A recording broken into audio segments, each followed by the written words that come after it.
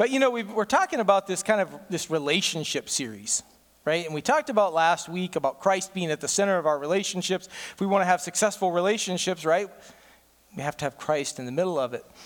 Well, this week we're going to transition into talking about a mission-driven relationship. Ever have that thought of just like, you got to have purpose, right? You got to have purpose. If you are married and you don't have any purpose, right, what are you going to do all the time?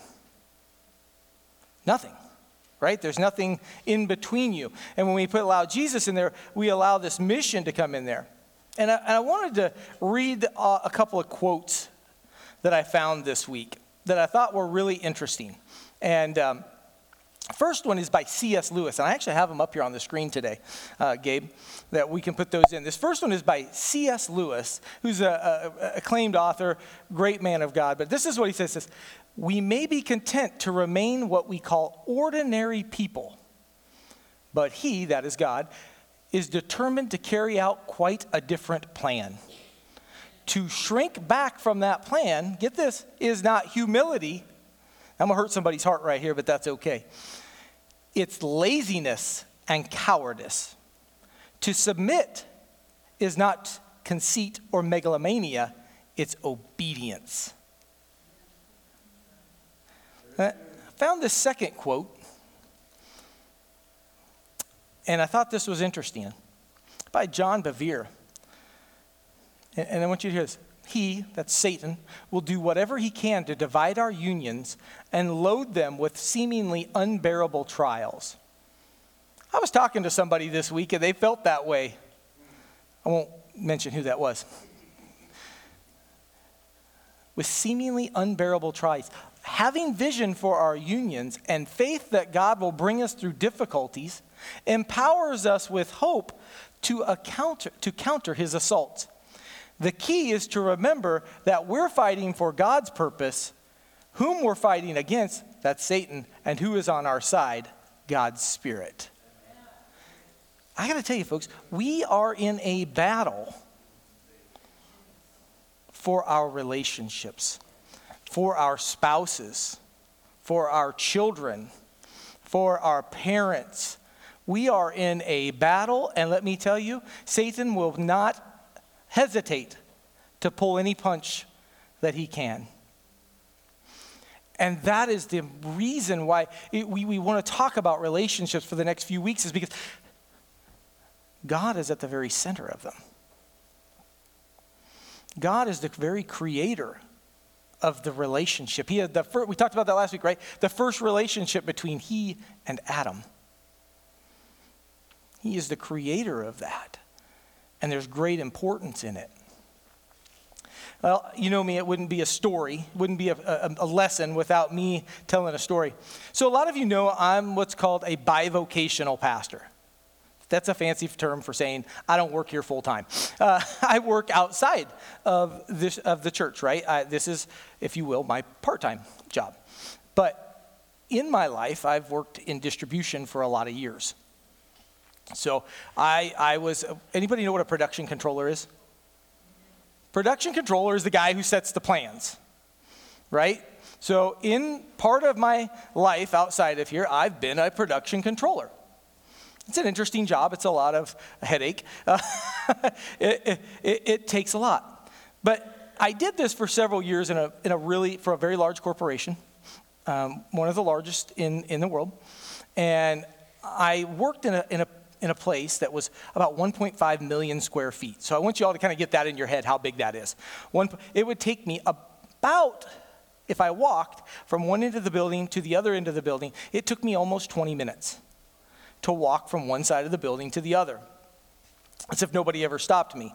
And we had about 500 people that worked at this particular location. And we had multiple departments in there. We had 5 main departments. We had an inbound department, what was called a warehousing department. We had this small pack, I gotta get through, small pack. And then we had the outbound department along with the maintenance department. All of these had each and every day their own plan, right? Inbound knew that they had to do so much work per day because there was so many semis sitting outside. Warehousing knew that they had to put up so many pallets a day and pick so many pallets a day.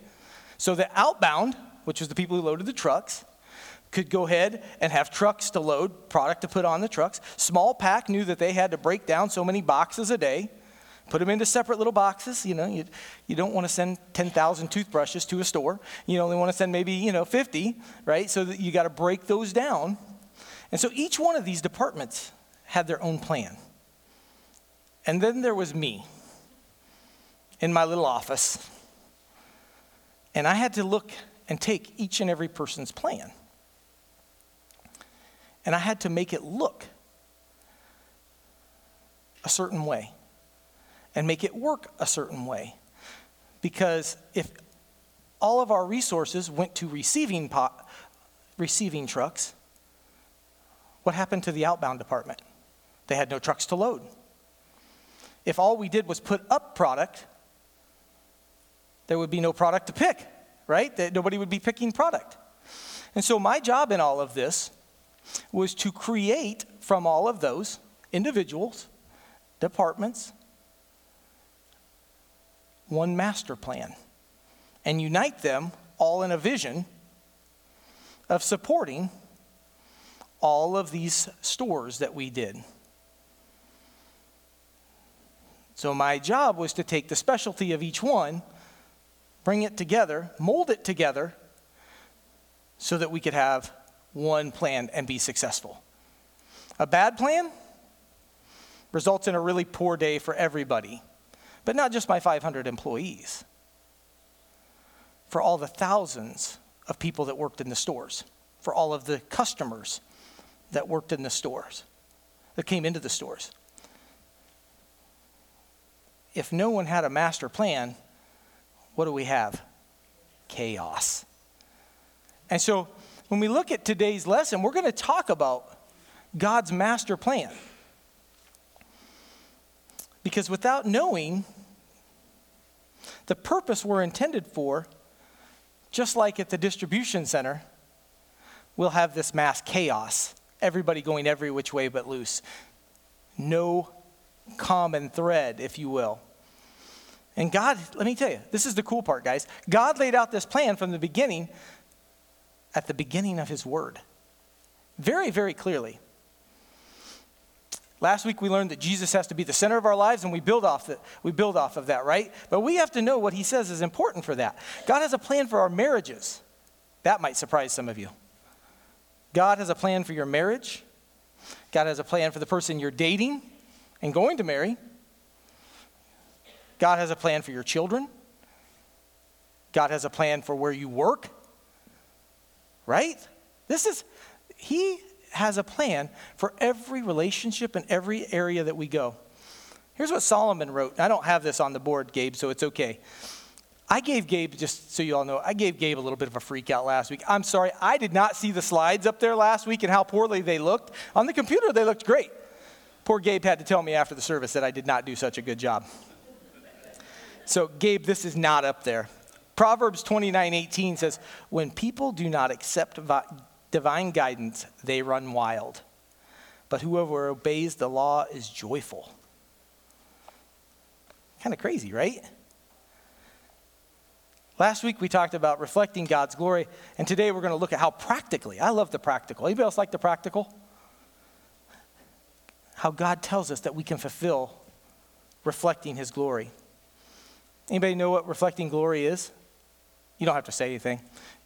But here is the most simple definition I can come with. It's that we make God known.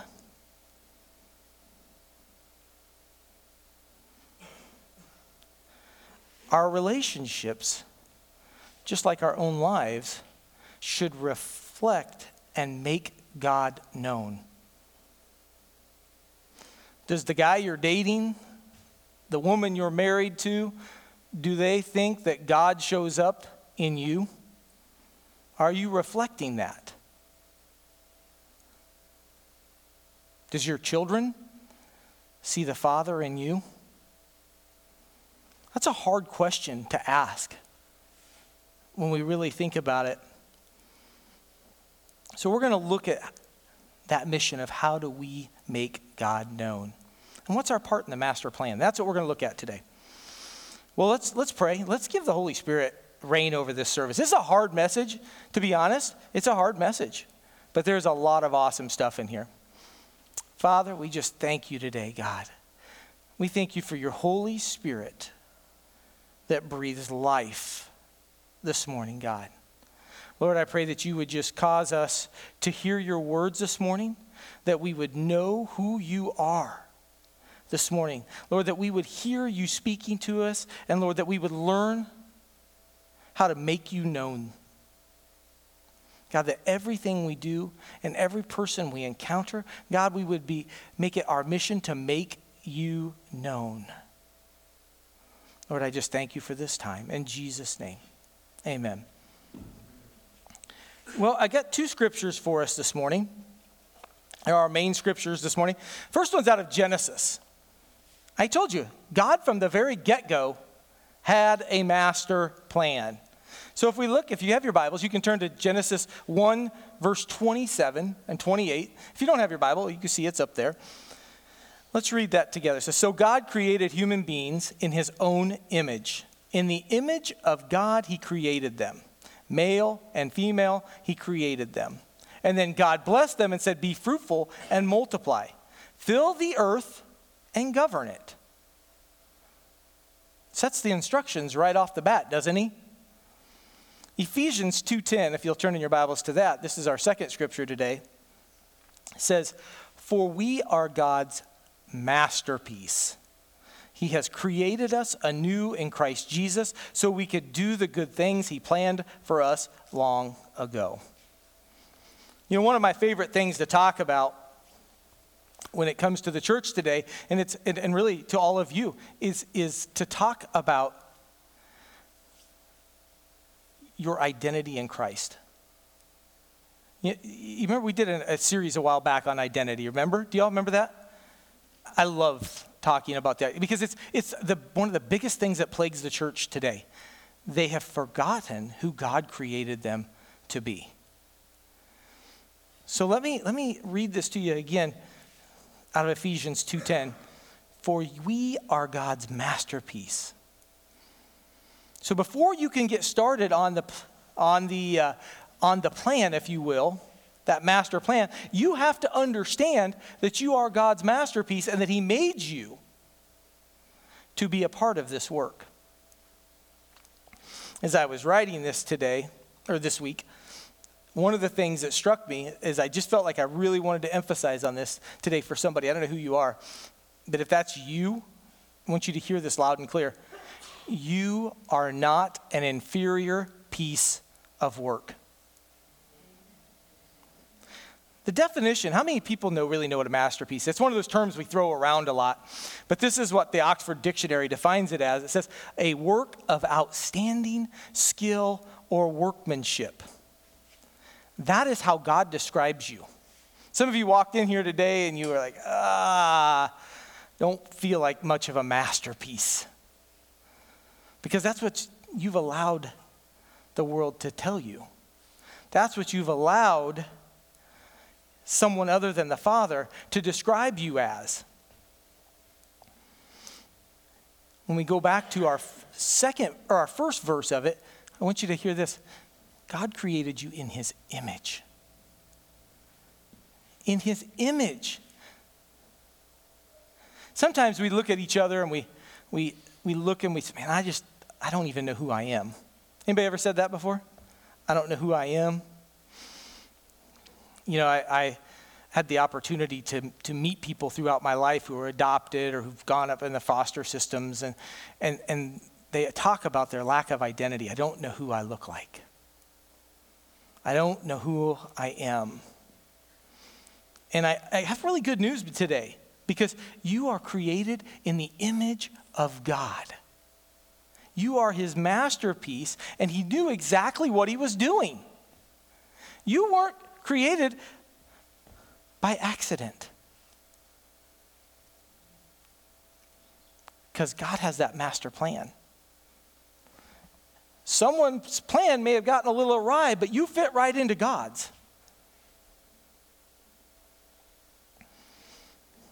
You know, as I was saying that there was just 2 points and they're really simple, but I want you to understand that God did not create you by chance or by accident. He didn't just happen to have a little left over that day and decide that he would bake you. Come on, there's people here that have thought that. Right? Because you have value in God's eyes. He called you a masterpiece, and I wanted to kind of give you some idea of the value of what masterpiece is, what a masterpiece value is, if that's how you want to say it. So Leonardo da Vinci painted a picture hundreds upon hundreds upon hundreds of years ago called the Salvator Mod. And it's considered a masterpiece, work of art. And in 2017, it became the highest selling ever piece of art. A little bit of canvas and some paint. Sold for $450 million. Here's what I would say to you. If one little painting created by an imperfect man is that valuable, how valuable and perfect are you created by a perfect creator? But in that piece, when we talk about masterpieces, if you're God's masterpiece, look over to the person to your right, to your left, and tell them you are God's masterpiece. So how you treat them is how you would treat God's masterpiece. Can you believe it? Because if you believe that, you're God's masterpiece, guess what? The person next to you, God feels the exact same way about them. You are God's masterpiece, and so are they. And that makes them valuable in his eyes. Now here's the cool part. Each of us, and the way God thinks of us, has a part to play in this mission. And some of you look around, or some of you have had that thought, I don't know what part I play, right? How many of you thought that before? I don't know what part I play. I'm not good at this. I'm not good at that. I'm not that. I don't know what you want from me, God. Anybody ever said that one? Yeah, I've said that. 1 Corinthians 12, 14 through 18 says, yes, the body has many different parts, not just one part. If the foot says, I am not a part of the body because I am not a hand, that does not make it any less part of the body. And if the ear says, I am not a part of the body because I am not an eye, would that make it any less part of the body? If the whole body were an eye, how would you hear? Or if the whole body were an ear, how would you smell anything? But our bodies have many parts, and God has put each part just where he wants it. Oh. Now that you know you're valued by God the Creator, you have a place and a role to play. Now we've kind of established that, right? God made you just the way he wanted you. Now you have your role to play. Because some of you are sitting there, I think I saw something this morning that was pretty cool. Steve and his family inviting other people in to take communion with them. And I think there was some things happening over there. You know, a lot of people will look at the role of the church. They'll come into the church. Well, I'm not Pastor Kelly. Thank God you're not. You're not Pastor Aaron. You're not Pastor Ted. And you think, well, what can I do? But according to this, there only needs to be one Pastor Kelly, one Pastor Aaron. Because each of us are unique. And that was what God intended when he created us. He created us to be unique beings. Those experiences, those relationships that you felt crippled or defined you, God wants to turn for his good. because those aren't what define you, just so you know. God calling you his masterpiece is what defines you. But I love what God says. He said it through Joseph out of Genesis 50, 20 and 21. He says, but Joseph replied, don't be afraid of me. Am I God that I can punish you? You intended to harm me, but God intended it all for good. He brought me to this position so I could save the lives of many. No, don't be afraid. I will continue to take care of you and your children. And these are his brothers. So let me give you a little definition of how his brothers placed value on Joseph. They hated him. They sold him. They disposed of him. He was broken by them. And yet God, Joseph says, God will use you if you allow him to reflect his goodness. The very man that was disposed of was the very man who brought salvation to his family. Those things that you would say define you, broke you, if you allow God to use them, will reflect him. So let's talk about how God unites us in his purpose. Because believe it or not, even if you don't like the person sitting next to you today, God has called you to unity for his purpose. That's a hard theme for a lot of us. Right? It's a hard one. Ephesians 4 talks about this. It says, therefore, I, a prisoner for serving the Lord, beg you to lead a life worthy of your calling. For you have been called by God always to be humble and gentle, be patient with one another, making allowances for each other's faults because of your love. Every effort to keep yourselves united in the Spirit, binding them yourselves together with peace. Together, we're being called out to make God known using those characteristics as our common goal. Guys, when we live under the authority of the Holy Spirit, it allows us to live a united life.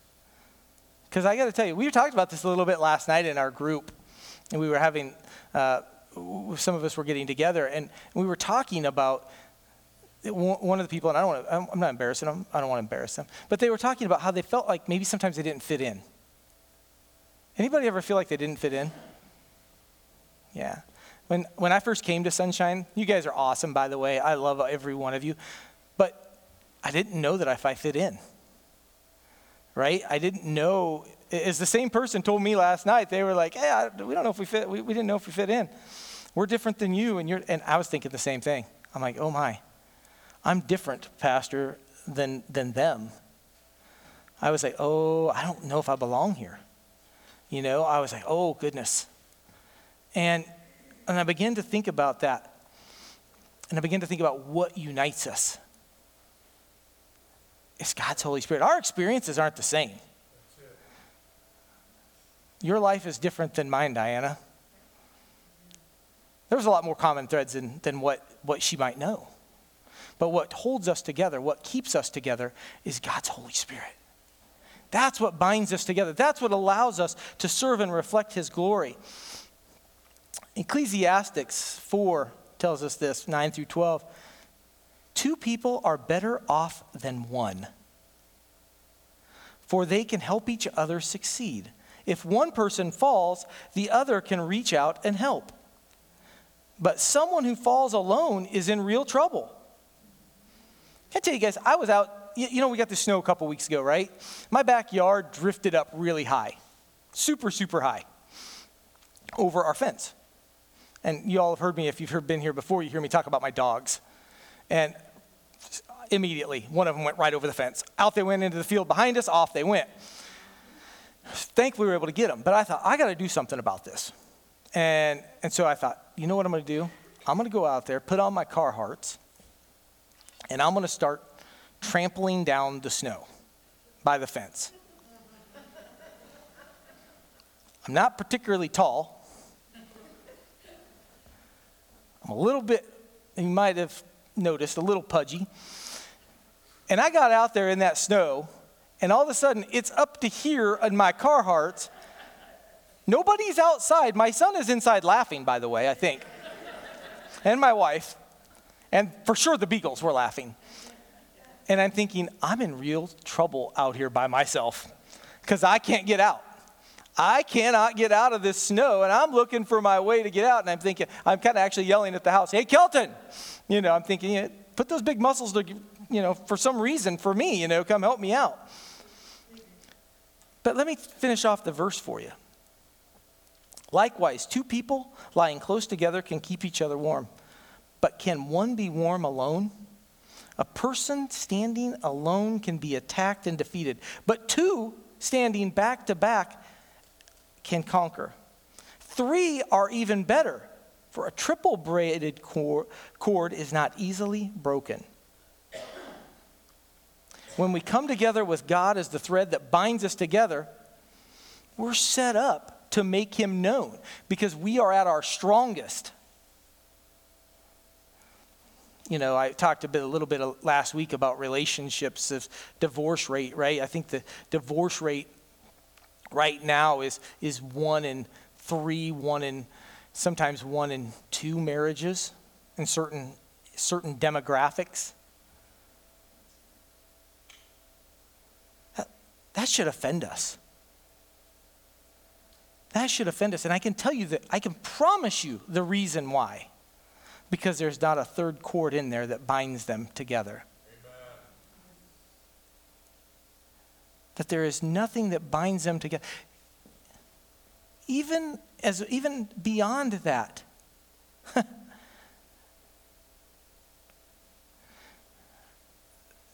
The marriage, our friendship should bind us together. But when we put Christ in the middle of those, we're unbeatable. Sunshine. Let me just be honest with you. You guys want to go out here and win people for the kingdom of Christ together? Unless we put the Holy Spirit in the middle of it,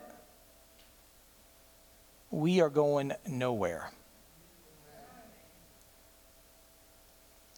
Nowhere.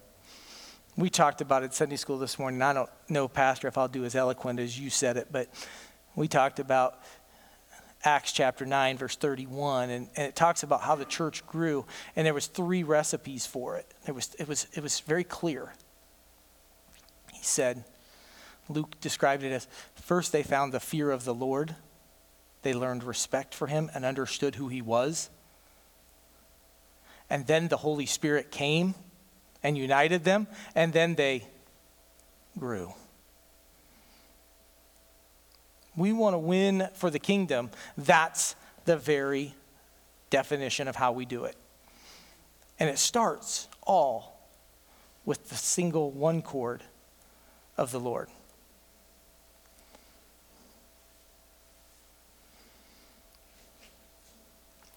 So we think about all of this and allowing God into the relationships. That means we allow him to take the lead and set the parameters. Do you know why I like to be in a production controller? It's the very last word of that, by the way. Control.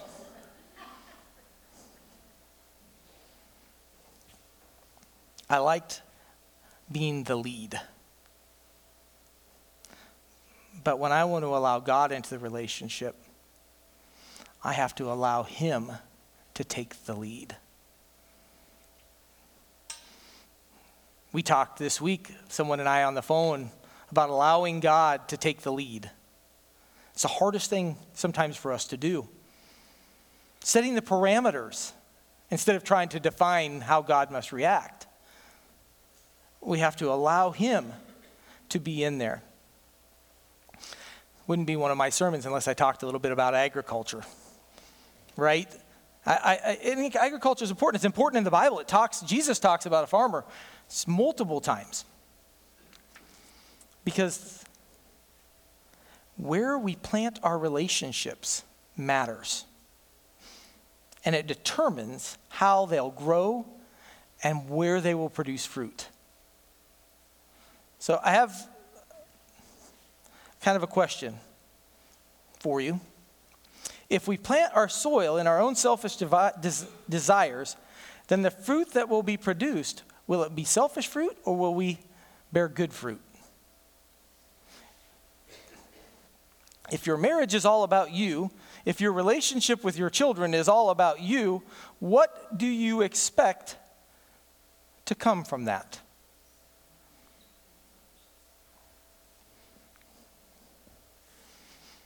Relationships planted in Christ and based off him, get this, will be strong and have purpose that are not driven by my own desires, my own selfishness.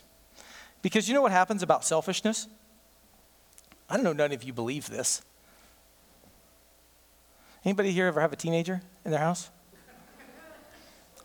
Their hormones run wild, don't they? And they change day to day to day. Right? They change, but that's who we are. Because sometimes we change day to day to day. How we feel cannot determine what is the source of truth. Because some days, I don't feel that great. Some days, I feel a little ornery. Believe it or not.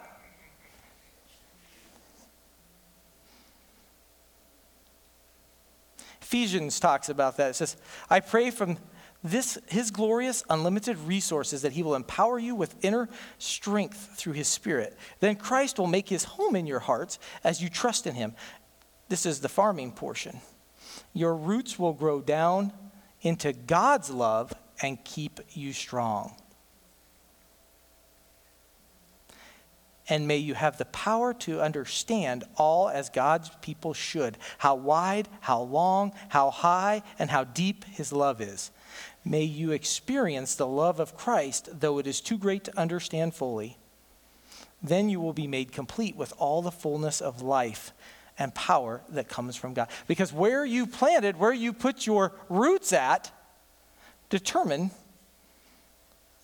what kind of fruit you produce. Believe it or not.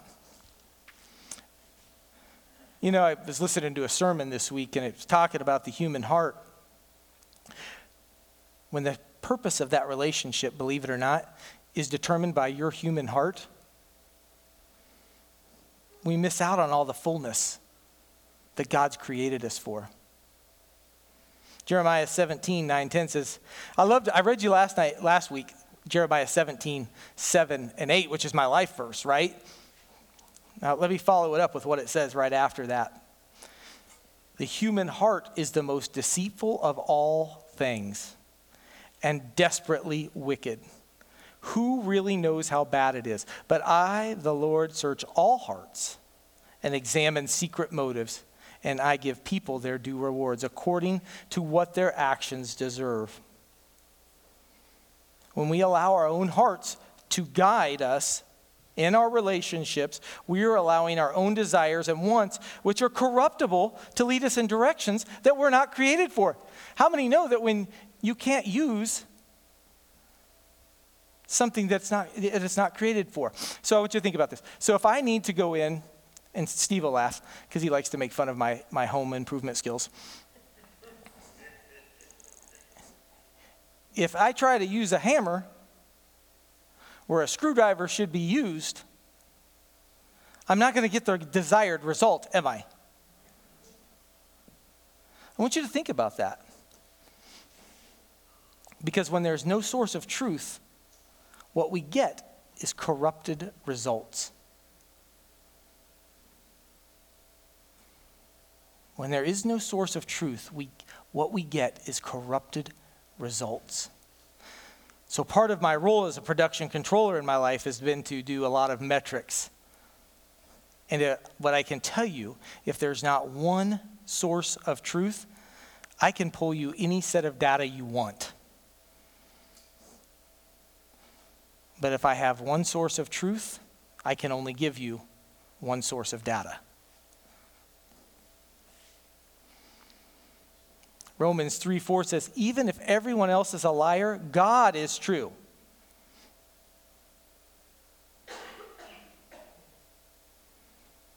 When we allow God to be in the middle of our relationships, our purpose together, we're united in the purpose of reflecting God.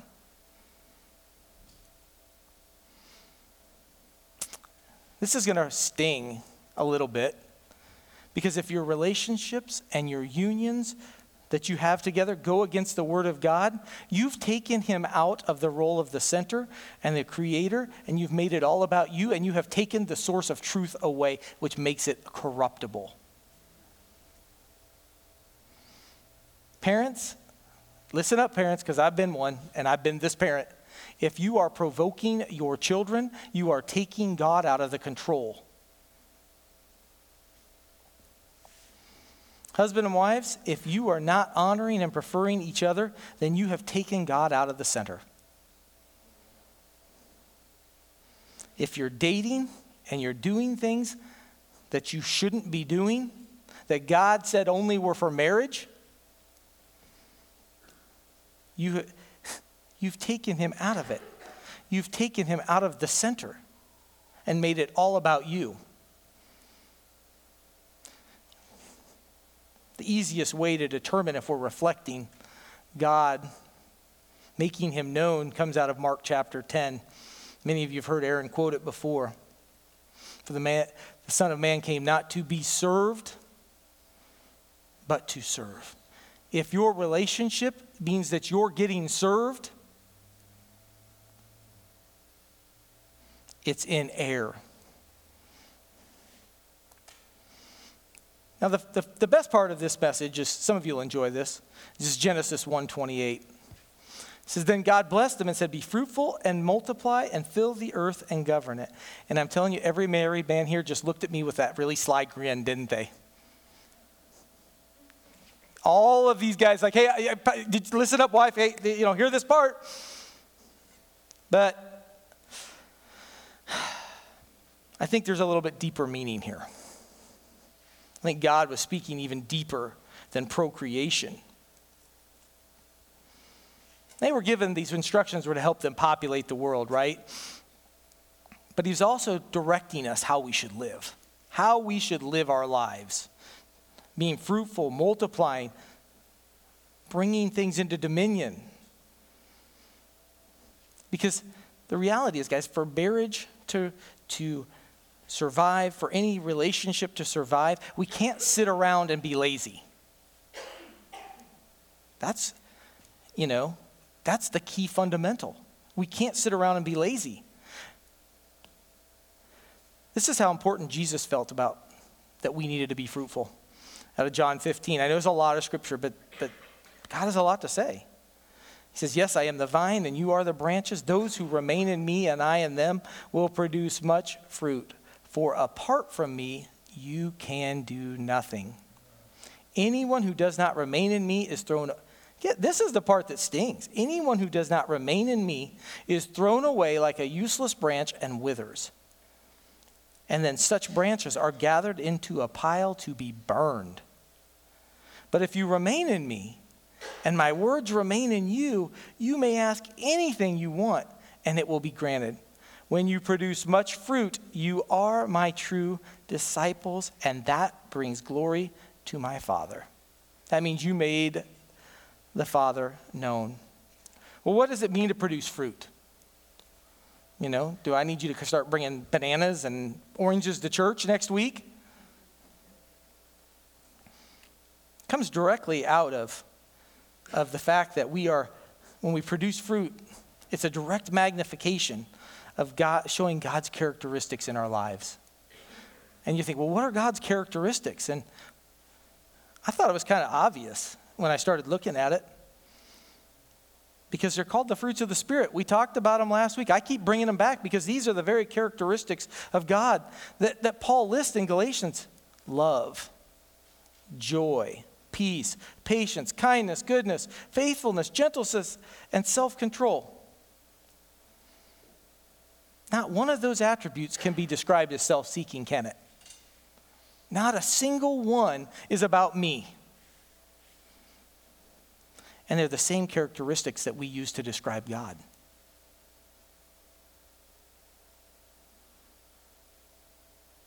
when we step outside of allowing God to be in our unions, when we take him out of being what unites us, those attributes begin to fade away. They begin to fade away.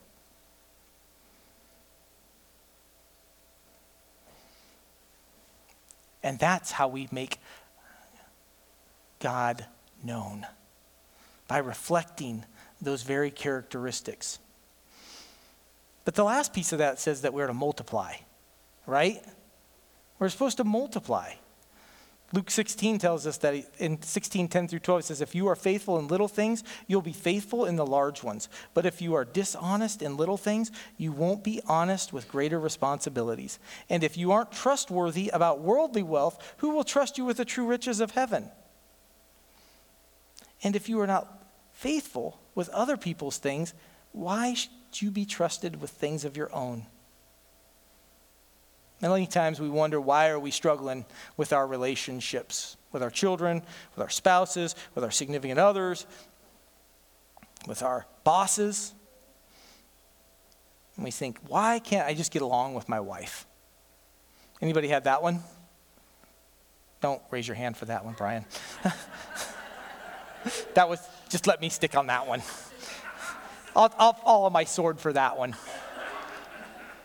Now all the parents can say, or kids can say this, my parents are against me.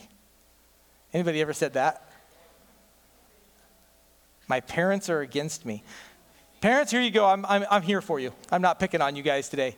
My kids and I are always fighting. Nobody raised their hands on this one. I don't want to know this one. My finances are struggling.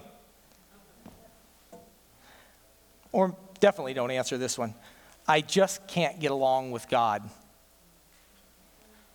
Anybody ever said, I just can't get along with you, God? I don't understand you, you know? If you're having troubles in these relationships, it might be because you're not bearing the fruit of his Spirit in them.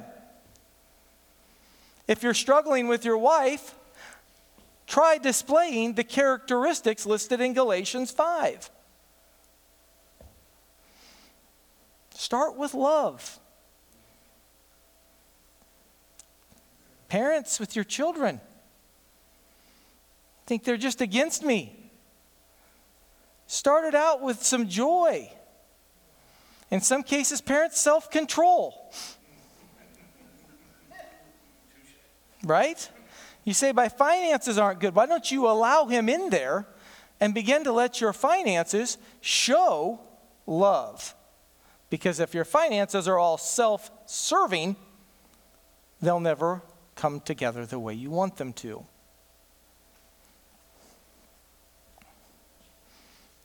When we allow God's Holy Spirit to produce fruit in our lives, it begins to produce fruit in the relationship, and then God begins to multiply it.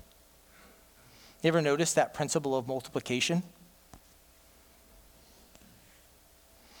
If I sow into my wife anger and frustration, guess what I'll get? But when I begin to show her love, that begins to multiply back to me. Because that's the multiplication piece.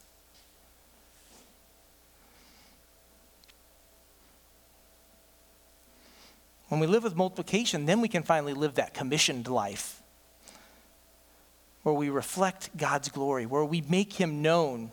We follow Jesus' command in Matthew 28:20, where it says, teach these new disciples to obey my commands. And be sure of this, I am with you always, even to the end of the age. You're not doing this on your own. For us to make disciples, they have to see it demonstrated in us. They have to see God's glory in us. They have to see us make God known. Is that what your spouse would say about you? That you make God known to them? Parents, would your children say that you make God known to them? And it's not just about your words, just so you know. It's about how we act. Loving one another is shown the most when we reflect God and his attributes, which is our mission to reflect God's nature for the world to see. That's how we make disciples.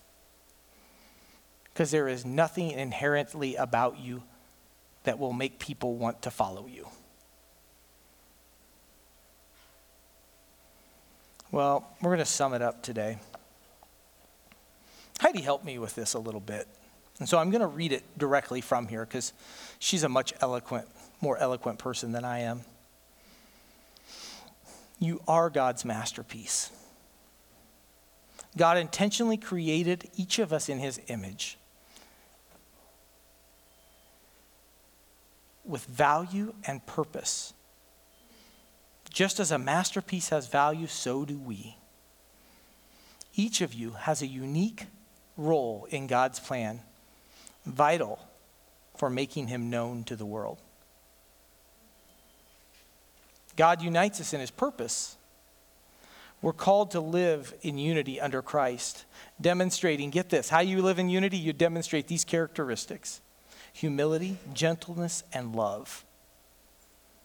When God is at the center of our relationships, they flourish and they bear fruit that glorifies him. Showing God's glory by living a fruitful life. As branches of a vine, we must produce fruit reflecting God's characteristics of love, joy, peace, patience, kindness, goodness, faithfulness, gentleness, and self-control. Faithfulness in small things will lead us to greater responsibilities and opportunities to make God known. Here's our challenge today. That God, he created, we all heard that, he created each of us uniquely to fulfill his plan. And understanding, we have to understand our value. United in his purpose, we're to boast to bear his fruit that multiplies and makes him known to the world. So I'm going to pray today, and I'm not going to have a big altar call because this was more of a lesson, right? This was a lesson, and what I'm hoping is that I believe God is speaking to some of you today, and he's asking you to look at your relationships and say, where am I? Where am I at in it today? And if he's not at the center of it, all the things that you want to do, all this striving will never get you there. So let's pray. Father, I just pray that today's word would be one, Lord, that strikes close to our heart today. Lord, that we understand today who you created us to be. That, Lord, that individualness was called out in us to fit in a plan that was bigger than we could ever do on our own. Lord, I pray that you would just begin to work in us today, Lord. That you would begin to call us out. That you would begin to show us, Lord, where our relationships are lacking. Where our marriages are lacking. God, where we're failing to show and make you known. Lord, I pray that you would just begin to speak to our hearts. Lord, give us fresh vision. Lord, give our marriages and our relationship with our friends and our parents and our co-workers, Lord, that you would begin to breathe new life into them. Lord, allowing you to be the center of them. Lord, I just thank you that you have promised never to leave us or forsake us. God, that you would always be in the middle if we just call upon your name. Lord, I just thank you for this time. In Jesus' name, amen.